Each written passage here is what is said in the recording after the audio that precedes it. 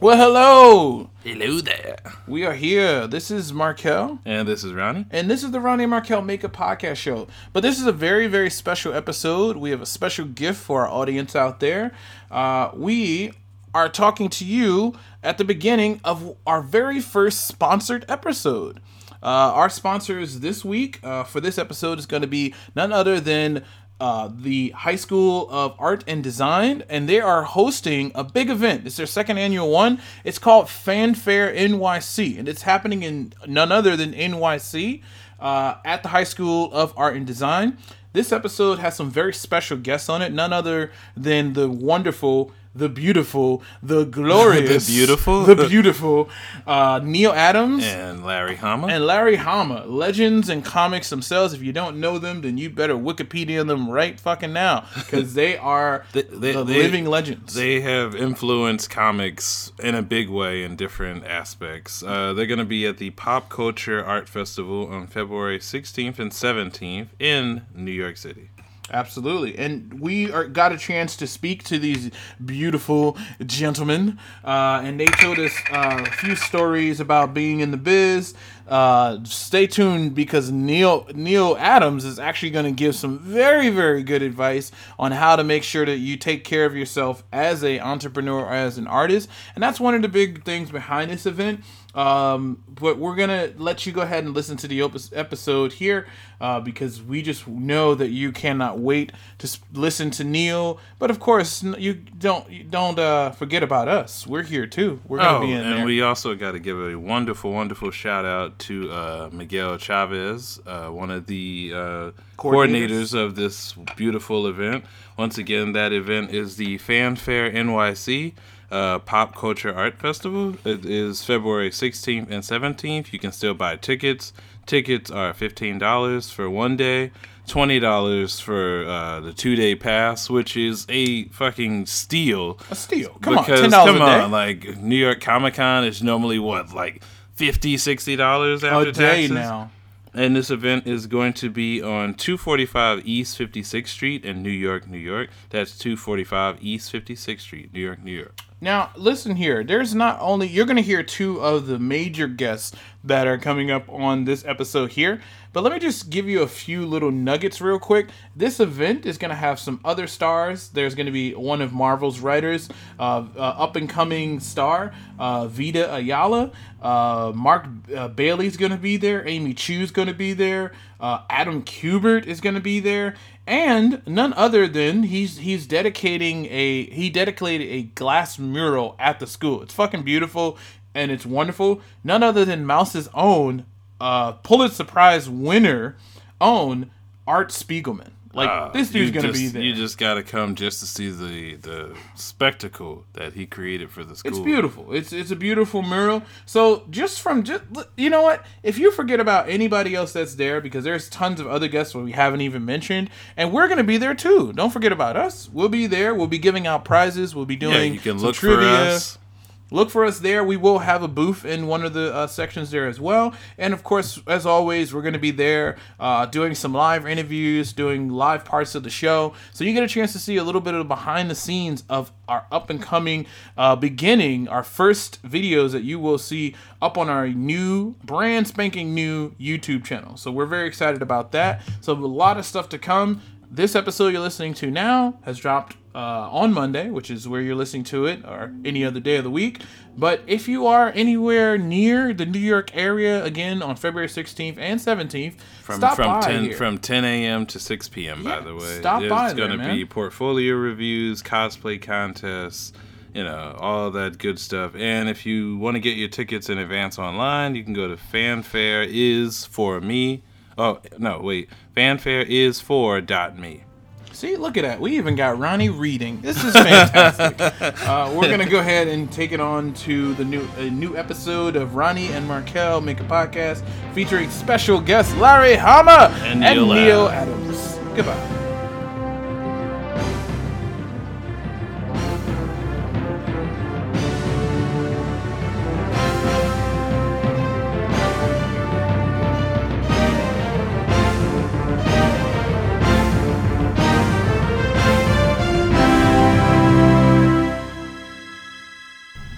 Hey guys, here we are. This is once again the Ronnie Markel Makeup Podcast Show. We are here with some very special guests. As always, I'm Markel. And I'm Ronnie. And we're pretty much here to promote a very convention that's coming up, a very exciting one that's coming up called Fanfare in NYC. It's going to come up on February 16th and 17th. There's some very special guests that will be there, that we have them in the studio, and you're going to get a chance to hear from them today. But the guy that's also here making it happen, we have Miguel here, and he's going to tell you a little bit about how we got this whole show together. And Miguel's last name is? Miguel Chavez. Miguel Chavez.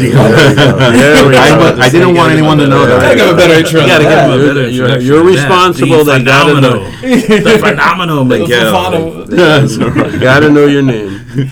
Absolutely. So here we are. So tell us a little bit. Before we jump into Miguel, we want to tell you who are the special guests in the room.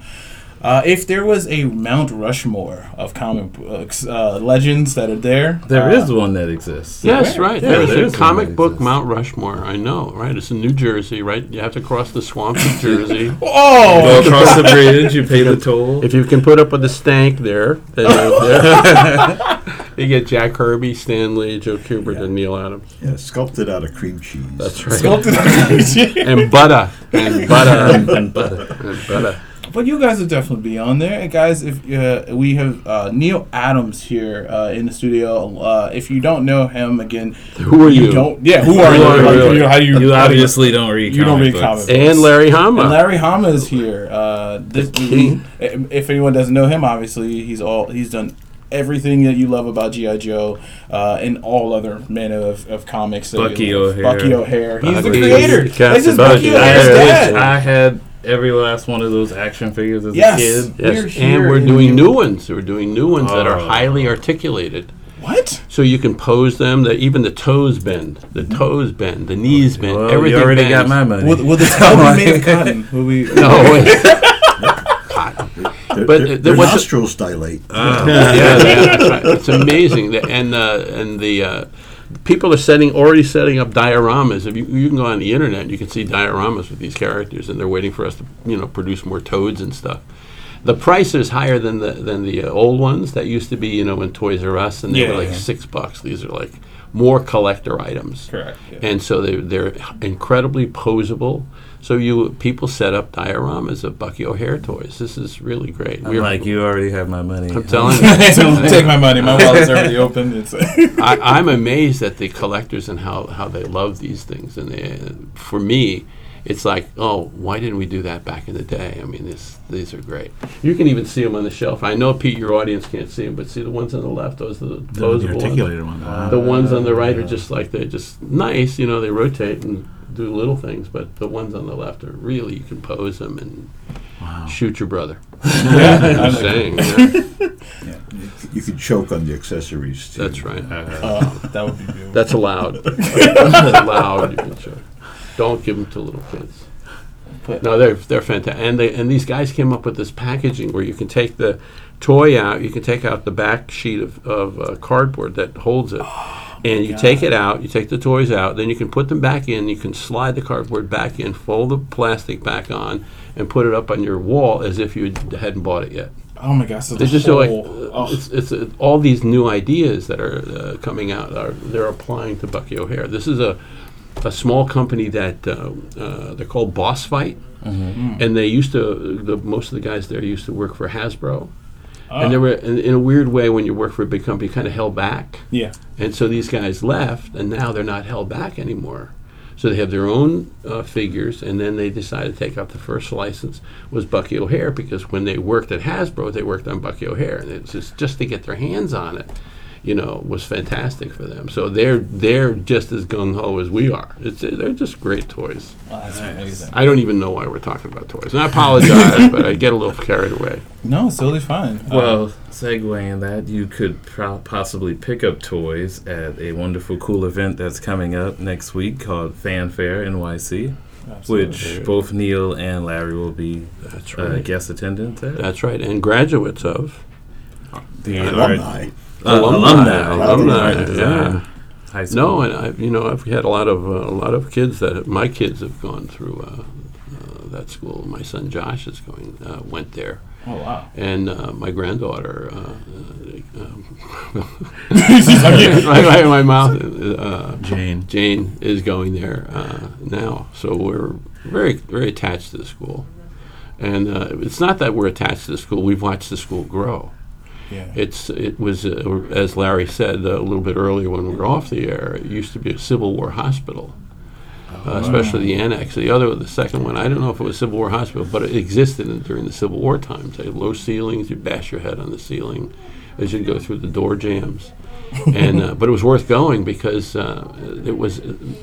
Now I know this isn't true, okay, but I always thought that it was the only vocational art high school in the country. Now I heard there was another one somewhere in the Midwest or in the South, but the idea that a high school teaches art the way you would learn it in a college was phenomenal, because you could go because artists are a different stripe than other people for the most part. You want to be an artist at a very young age for the most part. Yeah. Not everybody, but most people, and they're drawing from the time they're 5 years old or earlier. And so by the time they get to high school, they want to express their muscles and they want to learn stuff. They don't want to wait until college. You're not, waiting to become a lawyer. You're not waiting to become a doctor. You want to draw. Correct. And so to have a high school to teach, I left high school. When I left high school, I became a professional. I didn't go to college. One, I couldn't afford to go to college, but two, I had no interest in it because I was at that point professional. The school had allowed me to develop in such a way that I learned all these skills that I could apply to what I did, and other skills that I didn't want to learn, but I did learn and turned me into a much better artist. For example, they put me in a fashion class. I hate fashion. Did hate fashion. I don't hate fashion now. Now I'm a fashion illustrator when the time comes, if somebody asks. And I've made money doing fashion illustration. So the opportunities in this school are, you can't even imagine that.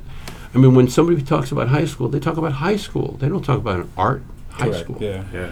Well, in the last 2 years, I don't know how it is now, but the last 2 years, it's half a day doing academics and half a day doing art. I don't know how you have your periods, but 4 periods for academics and 4 periods for art. I could take the academics and throw them out the window because I just cared about the art. But the idea of you as a teenager being able to draw for half the day, it was like that when you were there. Well, yeah, and it was also that you had teachers that, had been working professionals. Yeah. Mm-hmm. I mean, I had Bernie Kriegstein for an illustration teacher who was probably one of the greatest comic book artists ever. One of the most influential EC artists ever. I mean, he created stuff. He did one story where he created almost every trick that's used in by modern comic artists. Master Race story? Yeah, the Master Race. He just Race. invented it all in that one story. Yeah. It's amazing.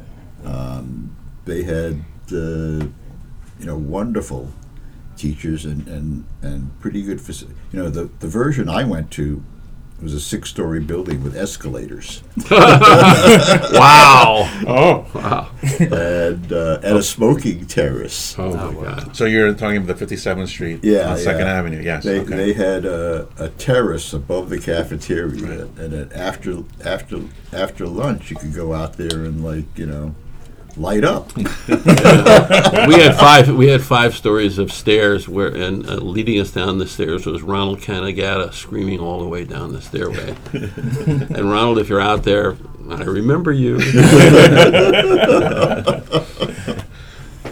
So it was a very different. We in effect went to the same school but different schools, and you guys go to an even different school, much better. I mean, I walk into your classrooms and you're just lined up with computers, and boy, that's the way to do it. Well, I can certainly speak as a parent of my son as a senior there now. And this is what to me is so heartening, is that those same traditions exist right now.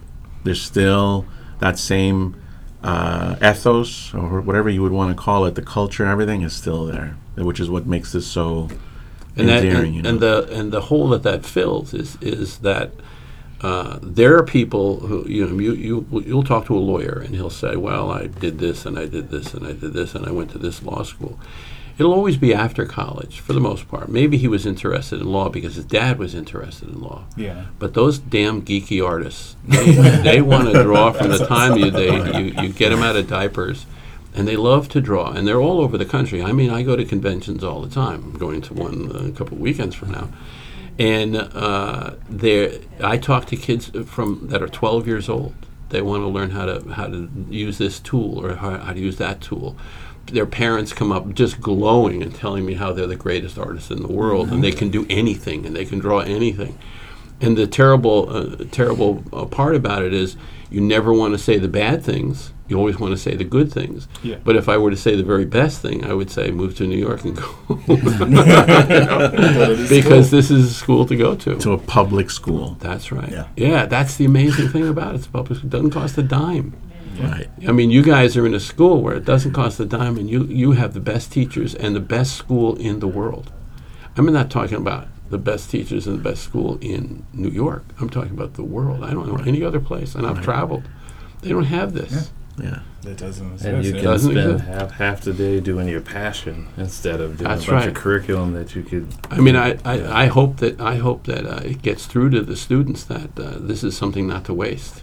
Because if you leave school as a high school student, as I did, you can come into the field and start drawing pictures. You may want to go on to college, and there are good colleges, but you can leave high school and do it. And lots of guys do it. Yeah. Lots of guys do it. Well, and again, I can report from the field because being part of the PTA, I invite back graduates. I tell them I want them to come and talk about their experiences so that the parents and the students get to hear. And it's very interesting, the demarcation line between the kids who leave, well, I don't want to call them kids now they're adults, and they form their studios. They go out, they made friends, they make their own studios, and then there are the folks who went to college, and the college kids, I mean, not to say that there's anything Bad. negative about college, but Correct. frequently that freshman year, they're like, I'm bored. I'm doing things, I'm being tasked to do things in freshman year. I already did them in high school. And it just shows the level of, like you're saying, it's like a... No, the truth is between you, me, and the fence post is that this is like a college. Yeah. It's a high school that's like a college. You're learning college level stuff from college level people, teachers. The teachers are the best. And we're going to get to talk about it at this convention we're going to go to because we got we got alumni. We have students that are coming in that are, some people are going to have their portfolios and get portfolio reviews, and we're going to have little talks. But this is going to be more than just a convention. And I have to say that if you're in New York or in the New York area, New York tri-state area, isn't that what we say on when we're Tri-state. New York tri-state area, and you went to this school, or you went to other art schools, DeWitt Clinton or these other schools, come to this convention, you're going to have a great time. It's a private little wonderful place to come and to communicate with professional artists and to find out what it's really like. And what it's really like is really wonderful.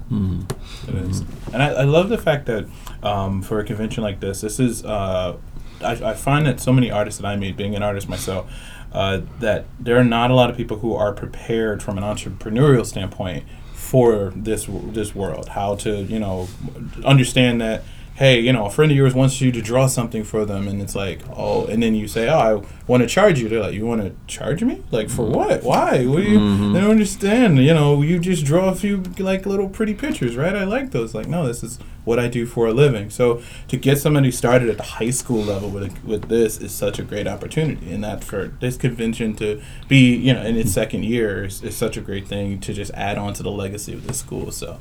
Yeah, we have some panels where we carried over from the first year, and in my personal life, I'm a freelancer, and I knew, like, if we're going to do something, let's give them, so we have, like, panels about freelancing. We have, like, accountants and lawyers and folks telling them, like, defend yourself, know, when you go out there, that this is what the job market is like. Don't be those people that think that, I got to give away my stuff for free. Correct. You have to definitely get cut a little bit, toughen up, get some scar tissue there, but then at some point you start to request. And I know that when we had that interview with Neil, he kind of brought that up too. It's like, it's a lot about defending yourself and being smart, surrounding yourself with smart people. Get it on paper. Get it on paper. Yes. That's what, Have a paper trail. That's what Ed Price told me when DC wanted me to hand in stuff Right. without coming up with the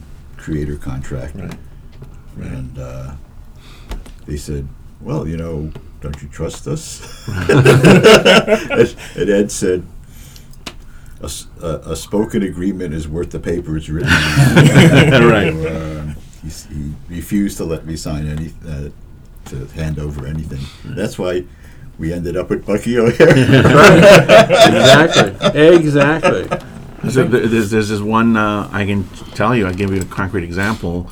The second year, there was one student who wanted to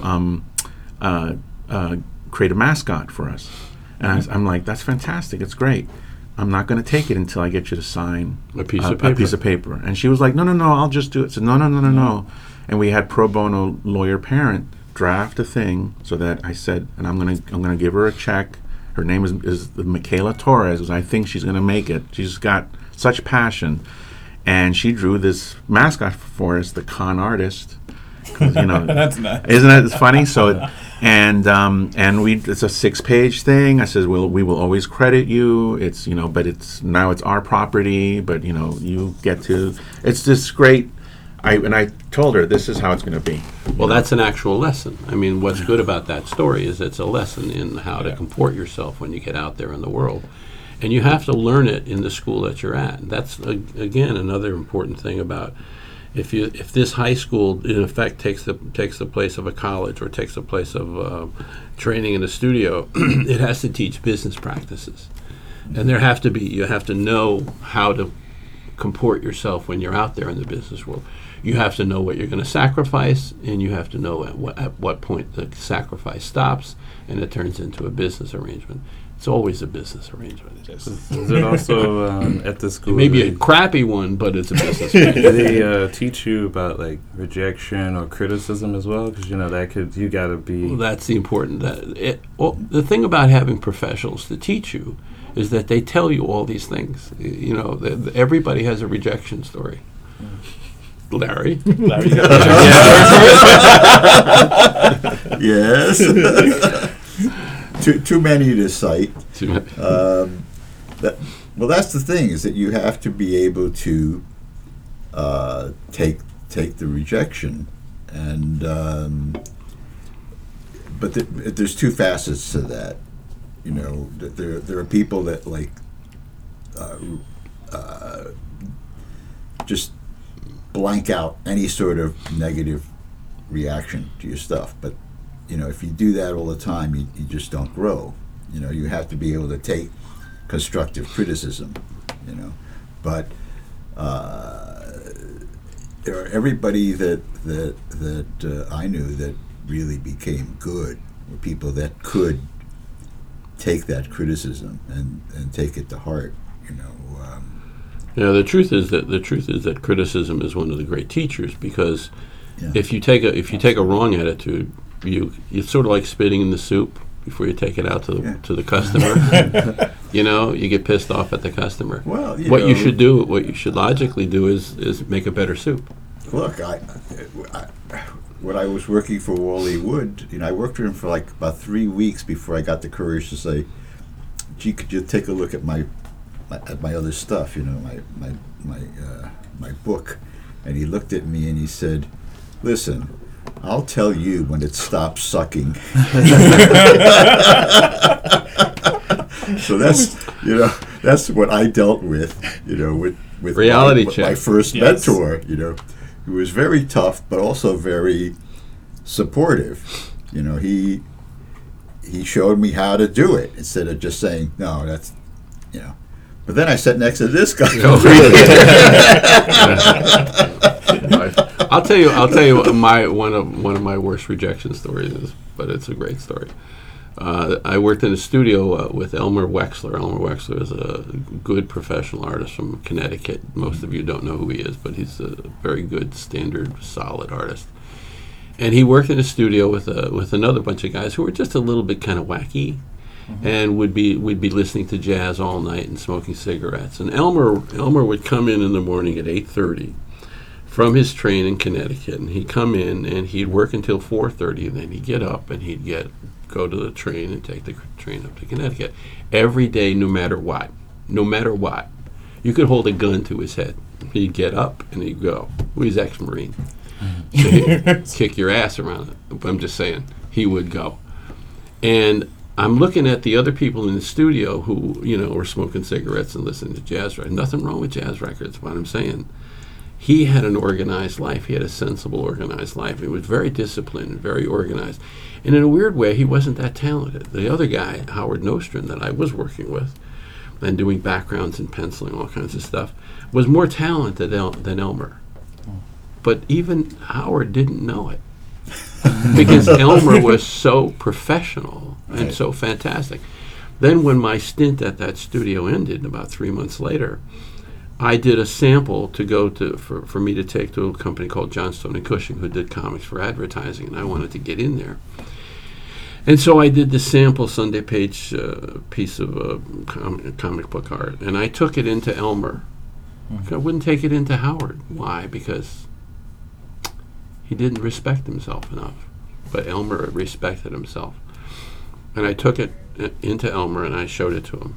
He was nice enough to look at it. He looked at it and he said, I don't think the day is long enough for me to tell you everything that's wrong. Wow.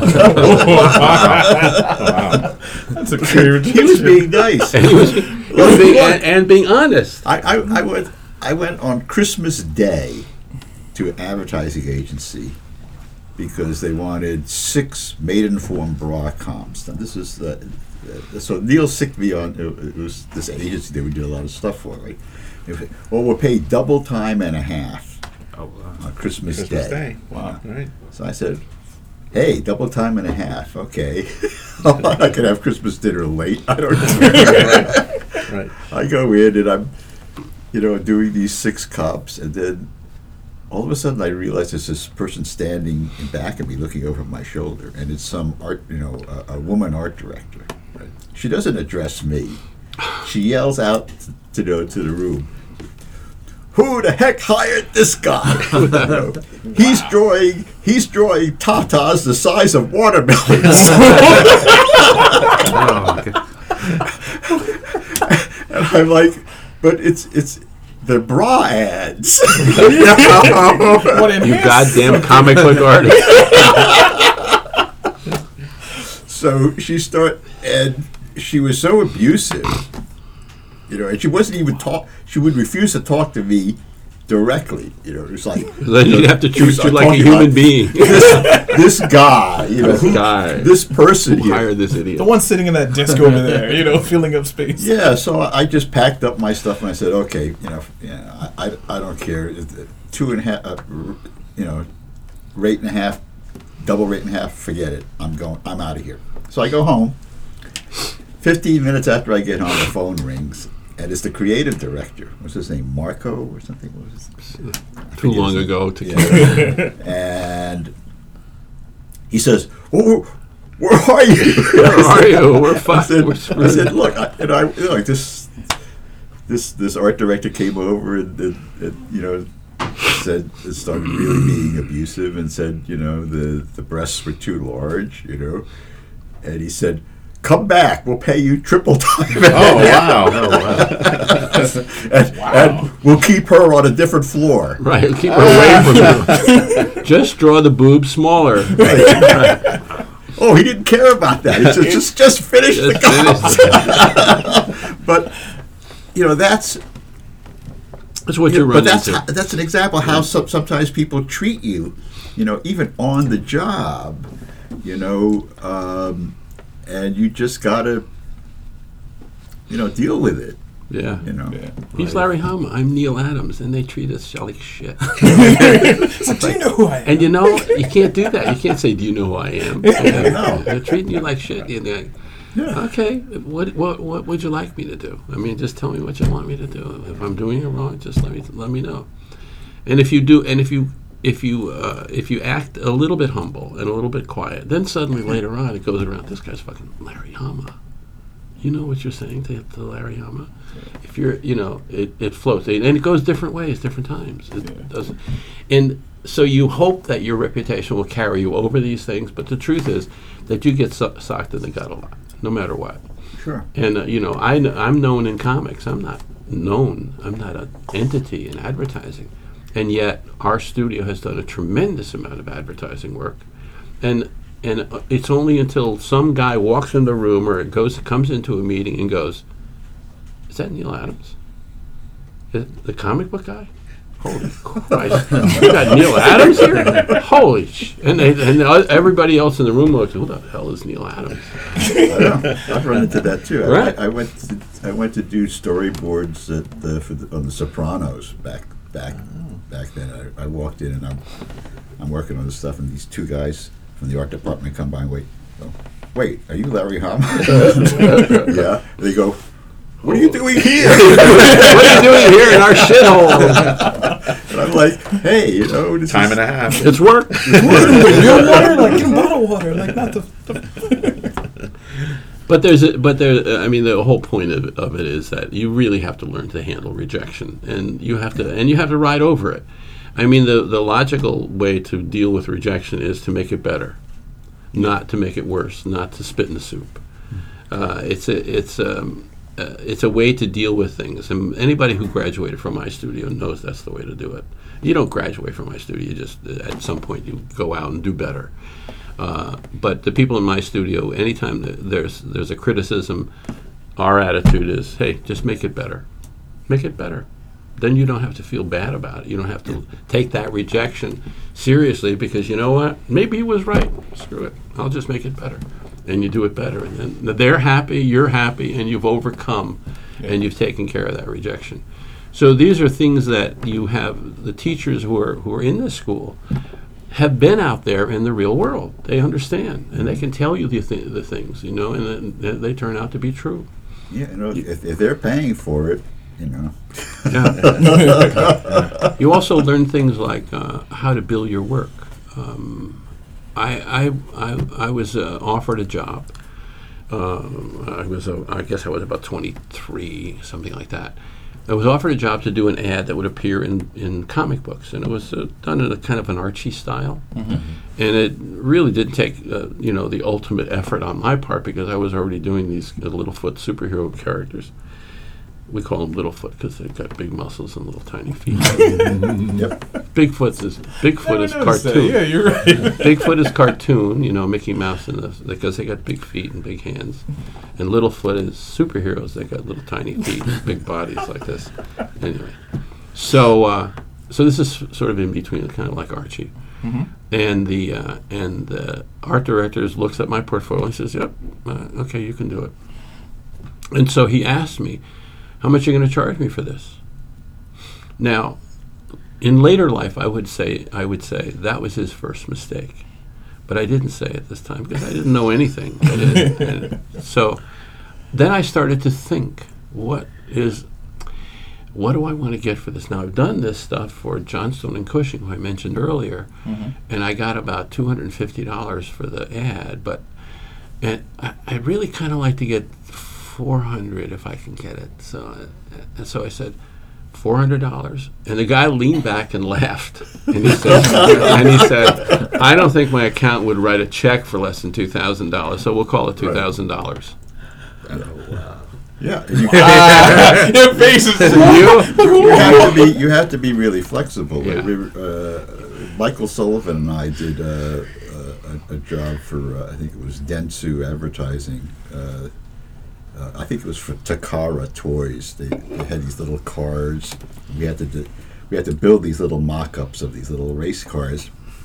So we built one, right? Mm-hmm. We brought it in and going to this big meeting, on 42nd Street, and we showed them the car we built. Michael Sullivan is like, his feet don't even hit the floor from he's sitting. He's like an imp. He's like an imp. He's like a little if you describe somebody as an imp, it would be Michael Sullivan. And they really loved they really loved the little prototype we built, and we hadn't even talked about what we were going to charge. They wanted 6 of them, and we had one, mm-hmm. And I thought, don't know. We really want more work from this company, so let's not gouge them, you know. So they say, well, how much do you want for this, you know? And Mike says, 2,000, right? And the guy doesn't bat an eyelash, you know, and he says, per car, right? So I kicked the bottom of Michael Sullivan's chair so hard, and his little butt sort of like lifted off the seat, and before his butt hit the seat again, he said, "Yes." So we literally made 6 times as much as we had. We would have made it had Mike opened his mouth. It's like, no, 2,000 for everything. Yeah, so, you know, that's always a touchy thing. You got to learn how to go in by feel, right, on stuff like that. I can teach you how to do it right now. Yes, I was going to ask you. I want to know exactly how to do it right now. The only thing that gave me this lesson was this stupid thing that happened to me, and then Larry. The same thing happened to Larry. Happens a lot of times. So what you do is this: you have an idea of what this company, whoever it is, let's say you're doing a book cover or whatever, you have a pretty good idea what they're going to pay you, what they want to pay you. So let's say you're going to do a book cover for somebody, and let's say they have $800. Okay. You know from other people, you've checked around, $800 is good. If you can get $800, that's pretty good. Okay. So you go in and they look at your portfolio and look at the stuff and they say, yeah, we'd like you to do this.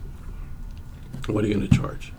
Now, as I said before, that's the first mistake they could make. It's a really stupid mistake. Okay, I'll tell you why. Because he should have said, well, we pay $800 for this sort of thing. And you're stuck. Yep. You're stuck, 'cause that's what they pay, that's it. So if they say, so what do you get? What do you want to get for this? So in your mind you go, well, normally they pay $800, then $1,000 would be a better price. So you double it. Automatically double it in your mind, and this is what you say, word for word. Okay.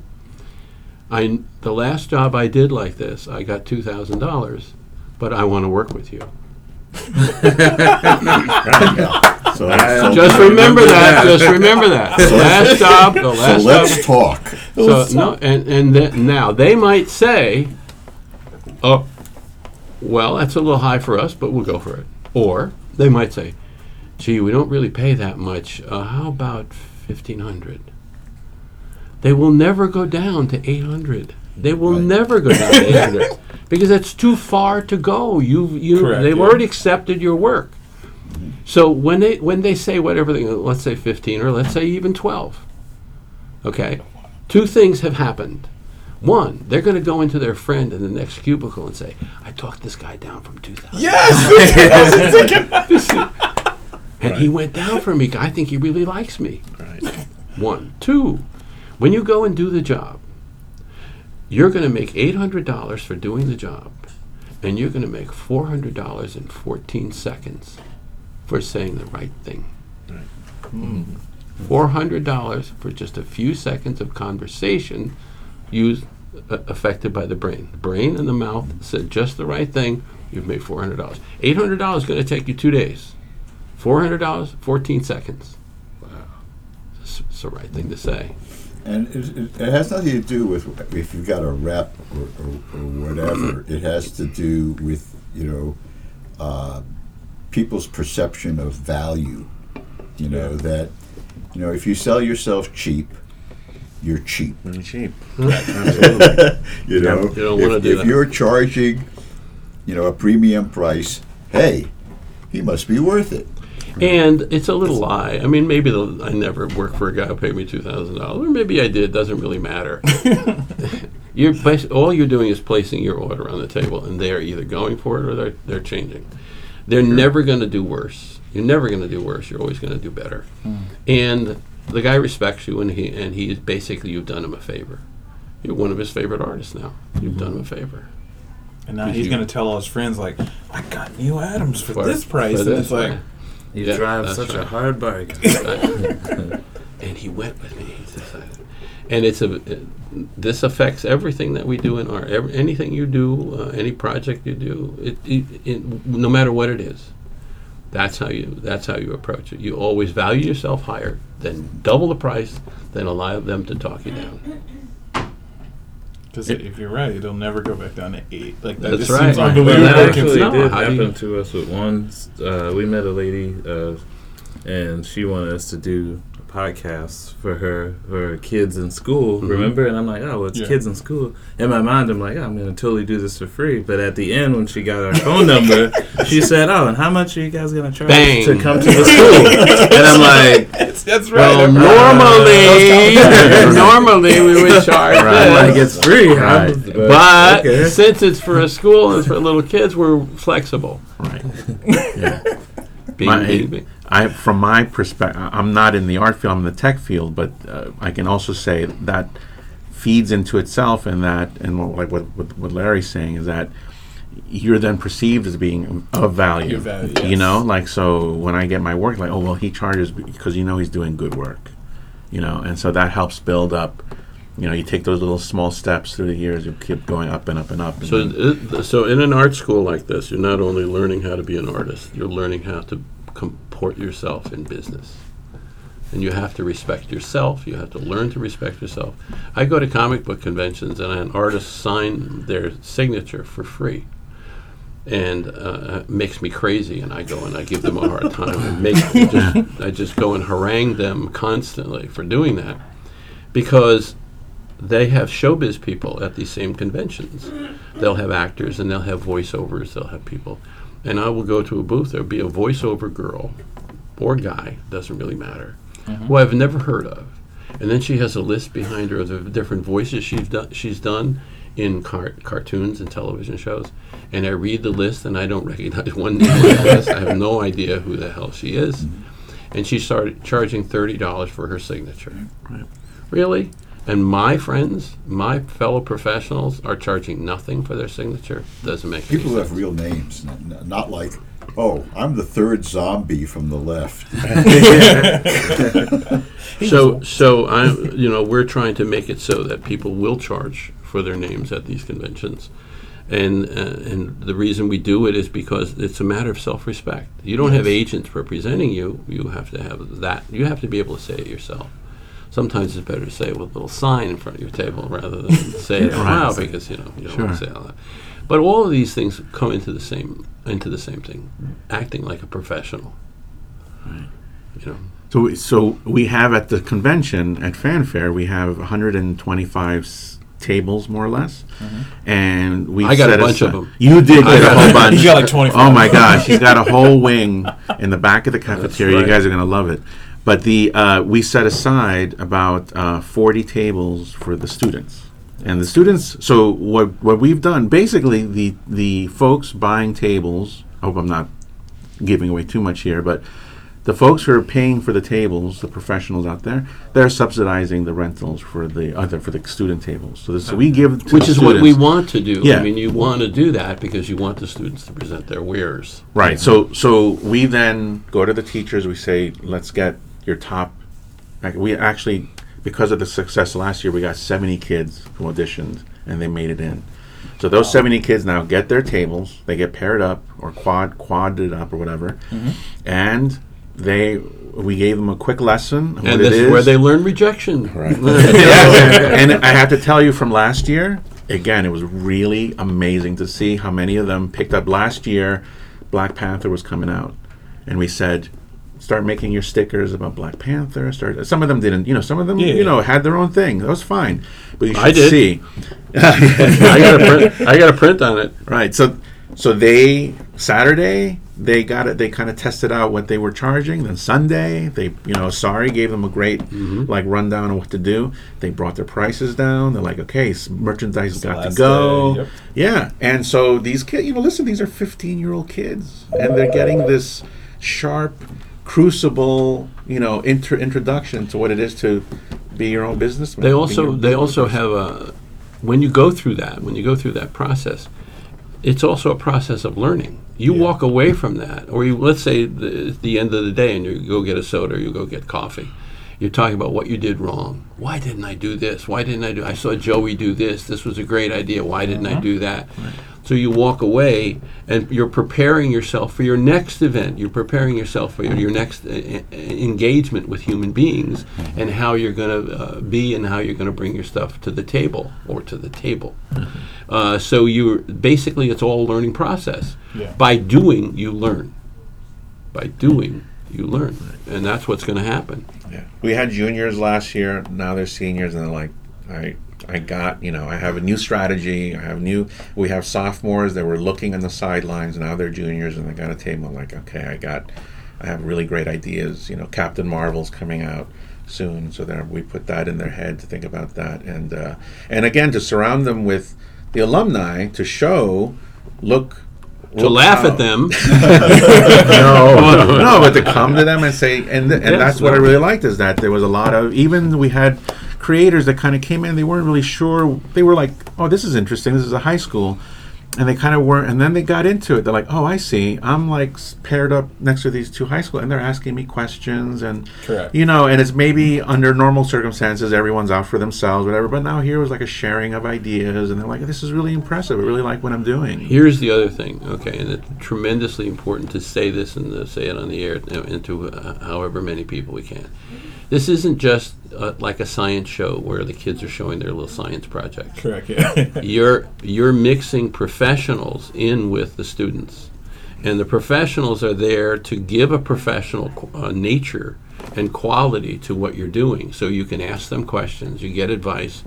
They have product there, or they have books there, or they have prints there that you can purchase, that you're doing a real business, so that the students are there learning the lessons from the professionals, how to be at a comic book convention, how to do. So people who come to this convention are not coming to a little science show.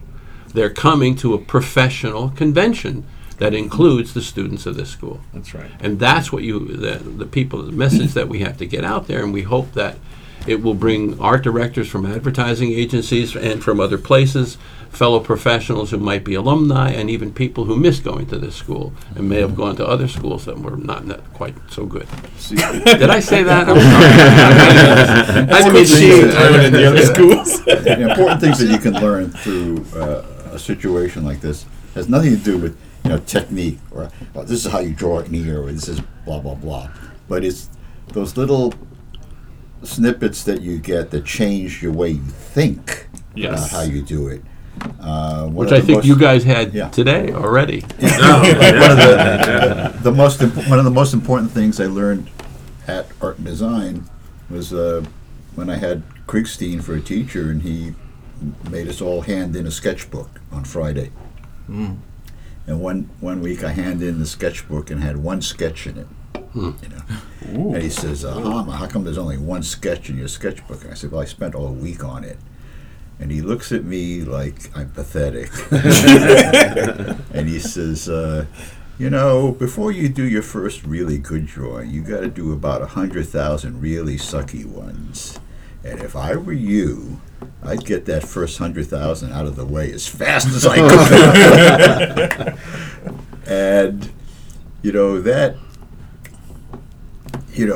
made me realize, hey, this stuff at this point isn't precious. Paper is cheap. I should, if I'm laboring on something for a week and it's still not good, I've been wasting my time trying to, make something out of a sow's ear, Like a silk purse. Yeah. It's a lot easier just to start all over and get something fresh going out of your head. I got a story too, because you've inspired this story, and I have to tell a story. Okay, so I had a watercolor teacher, really terrific watercolor teacher, just taught me everything I know about watercolor, and he demanded again the sketchbook every week. You had to hand in a sketchbook. And we would hand in sketchbooks, and he would pick certain people that he knew were smart enough to actually get it a little bit quicker than other people. And I was one of them. And so he would write perhaps his more critical notes in mine than he would write in other people's, which was like, that's a favor you don't necessarily want. Mm-hmm. And he would say things like, not explored sufficiently. He'd do a bunch of sketches, and he's not explored sufficiently. And one time I went up to him and I said, "What do you mean?" He said, "Well, you have a sketchbook. It's a sketchbook. You're not doing a finished project. You're drawing sketches. So there's things you can learn about what it is that you're drawing. If it's a ship, you can learn things about the ship. You can go different places on the ship and draw stuff. You should explore it. That's what the sketchbook is for, to explore things." So, well, okay. Did I like that? I guess I didn't like that, and because I felt I was doing what I was supposed to be doing. Clearly, he didn't think so. So I decided I would do something that was perhaps not a good thing. Okay, I got one of my father's cufflinks. Okay, simple, basic cufflink, had a simple design on it, and it had the cufflink mechanism in the back. And in my sketchbook, I drew it from one angle. Right, and then I would put another angle. I draw it from another angle. Then I drew it from another angle. I go down the edge of this sketchbook. I did 4 drawings, and I did 4 more drawings. Then I flipped to the next page, and I did 4 more drawings and 4 more drawings. Had 12 drawings of this goddamn. Pardon me. Had 12 drawings of this darn cufflink, right? And I handed it in, right? And I got my sketchbook back at the end of the class, and it said, "Not explored sufficient." And it was like once again, that punch in the head that you just kind of go, "What the hell does that mean?" Now, he was either right or wrong. And clearly he must have been right because he's the teacher and I'm just a jerk. So I took the thing home and I was kind of fuming about it. Very hard for me to get back to my comic book pages when you get a comment like that in your damn sketchbook. So I'm looking at the sketchbook and I'm looking at the cufflink and I'm thinking, what if I were a camera inside that mechanism of that cufflink and I drew it in perspective? So I kind of did that. I kind of blocked that out. What if I'm looking at it from this other point of view and I'm lighting with harsh light and all I get is a shadow? And I get a shadow and I draw the shadow. Every sketch I made from that point on was better than all 12 of those sketches that I did in the original sketchbook. He was not only right, he was so right that basically I was stupid. He told me that the most obvious thing is that you really directly didn't. To the best lesson I learned from you, Neil, is that I was sitting next to him and I was working on something, I think it was a comp or something, and Neil is standing behind me eating a Linzer tart, looking over my shoulder. Linzer tarts are great if you make them well. And as these powdered sugar crumbs are falling on my shoulder, he says, "You're still settling, aren't you?" I was like, "What?" What do you mean? And I turned to him and I said, "Well, what do you mean settling?" He says, "Well, I could tell that that in your head you're seeing something 10 times better than what you're drawing here. Wow! But you're settling for what you already know how to do and what you can get away with. You've got these 4 ears that you've memorized and these 6 hand gestures that you've memorized, and they're like templates, and you're just you're taking the easy way, whereas if you." And then he went into this description of well, you see the seed in your head and you take this hologram of it, and then you walk around to the other side and you look at it from the other side, and then you get the step ladder and you climb up the step ladder and you look at it from the top, and then you start to move the lights around and look at it from every single angle before you commit yourself to that shot that's the easy shot, And that was like a tremendous light bulb going over my because first you have to admit to yourself, that's what I do, and I'm taking the lazy way out. I'm doing the thing that I already know how to do. And then Neil said the real clincher. He said, every time you settle and you do the thing that you already know how to do, that's like going to the gym and doing 1 push-up. But every time that you try to do that thing that's really hard, that, oh, I don't know if I can pull that off. That's like doing 100 push-ups. And yes, the first time you do that, the second time you do that, it may still suck. But the magic happens on that day when it stops sucking. And you're just like, yeah! Yeah. And that's it seems like such a stupid, in afterthought, obvious thing. But it's a major switch in the way you think about how you do your work. Absolutely. You know, and there's dozens of these things that have nothing to do with this is Once again, this this affects basically the convention. This is a community of conversation and interaction that you don't know what the result will be, but you have it to see if there's a result. I mean, not everything is predetermined. If it is, then life is boring. You have a convention like this, and people who might be out there and have no intention of coming to this convention might be able to come and actually learn something. And they don't know and you can't tell them what it's going to be because you don't know. Because if they knew, then there's no reason to come. That's why you do things that you haven't done the day before, because there's something new to learn. So this convention is for everybody. This is for the professionals that are coming back to school as alumni and being guests of the convention.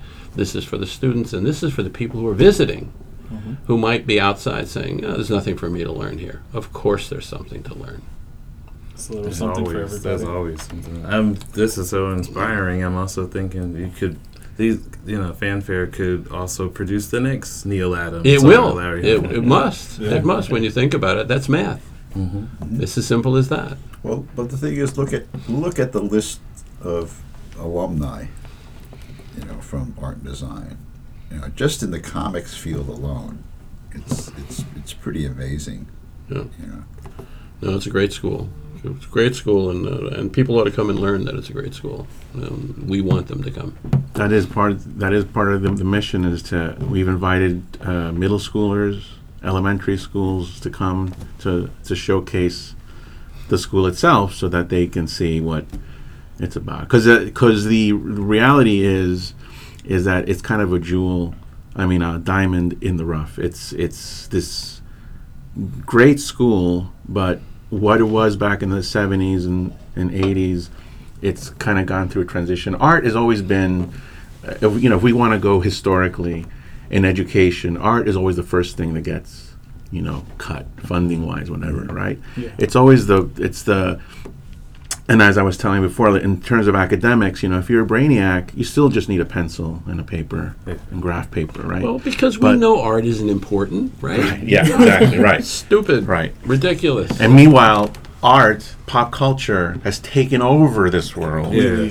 Like the artists are the ones running the pop culture, the machine, Yes. All the movies, all the television shows, all the computer games.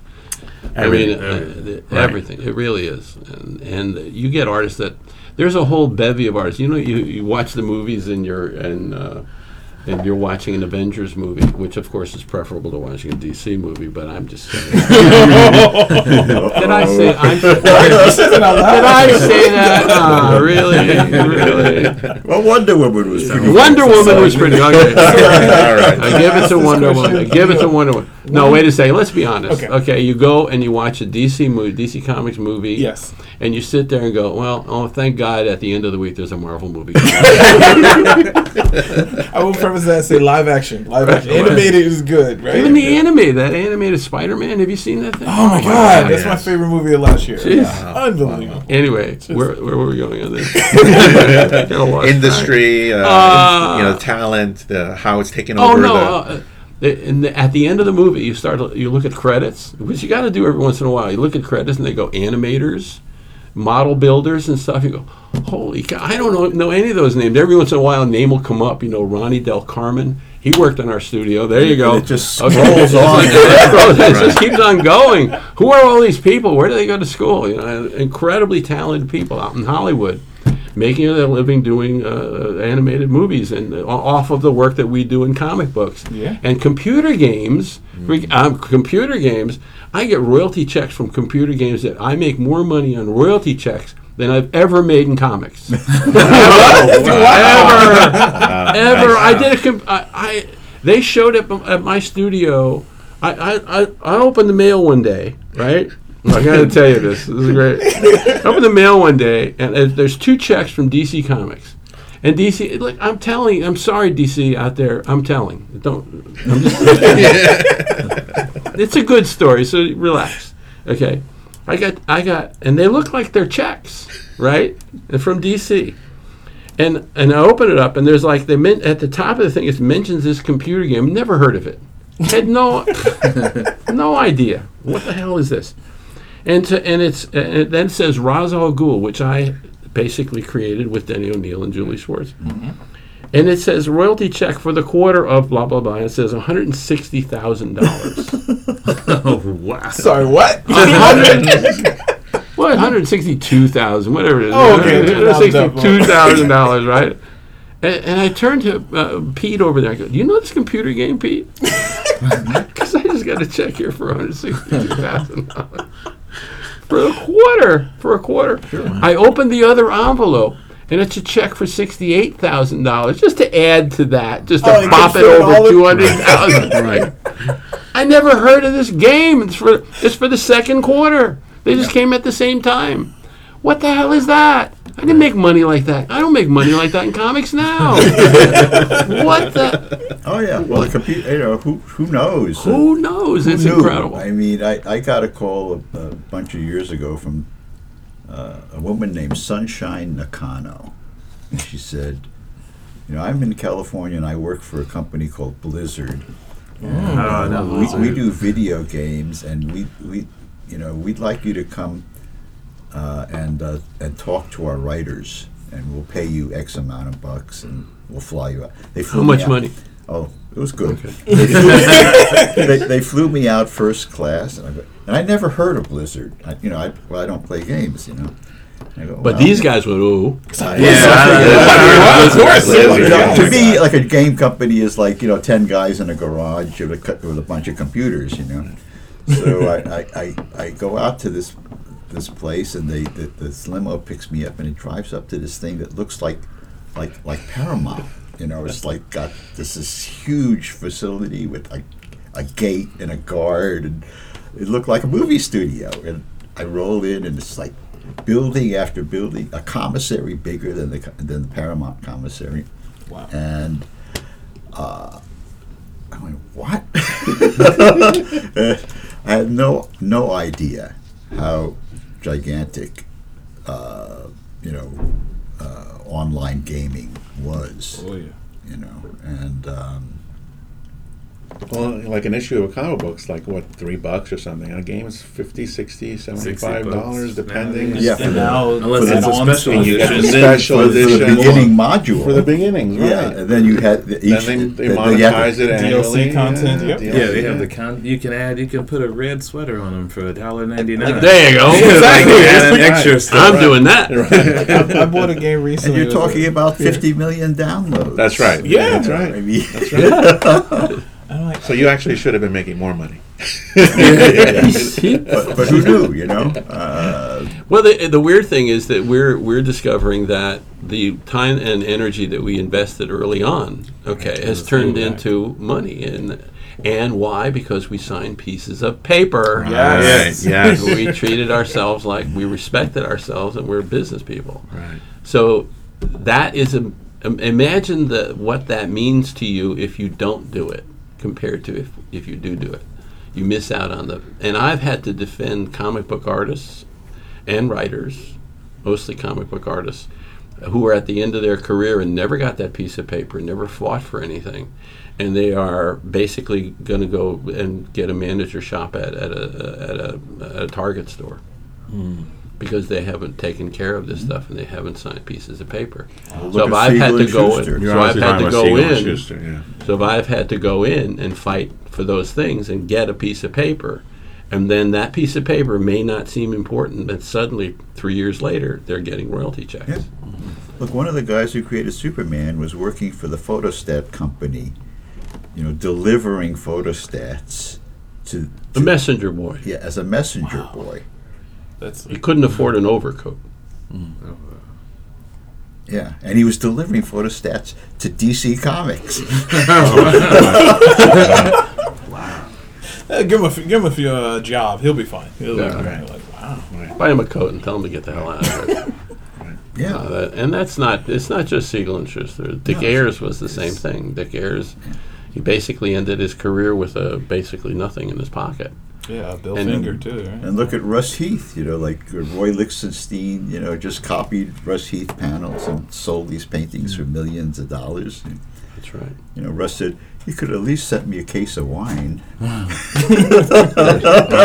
expensive stuff, not A philosopher. Anyway, we're telling stories out of school, and we shouldn't be doing it. But let's keep talking. Right. Let's finish talking about the. I don't know how long are we going to do this?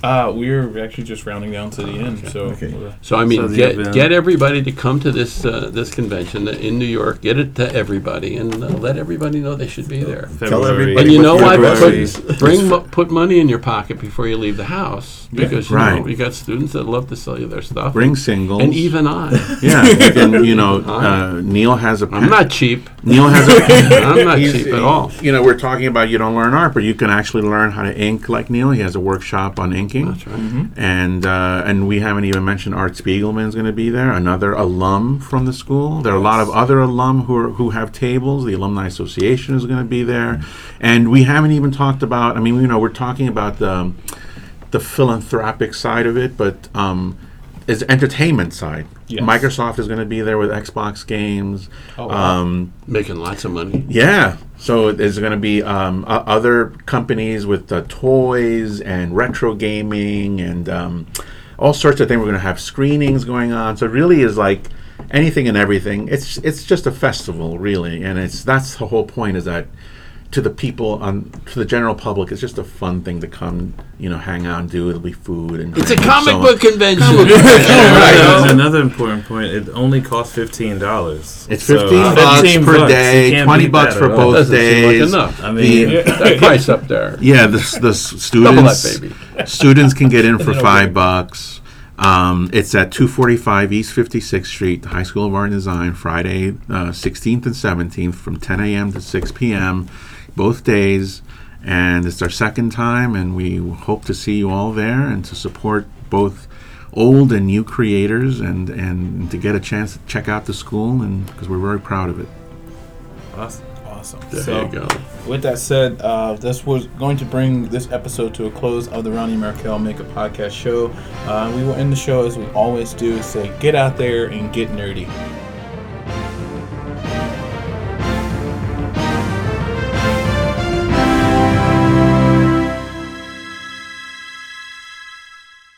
And the website is fanfarenyc.com. That's FANFAIRE NYC.com.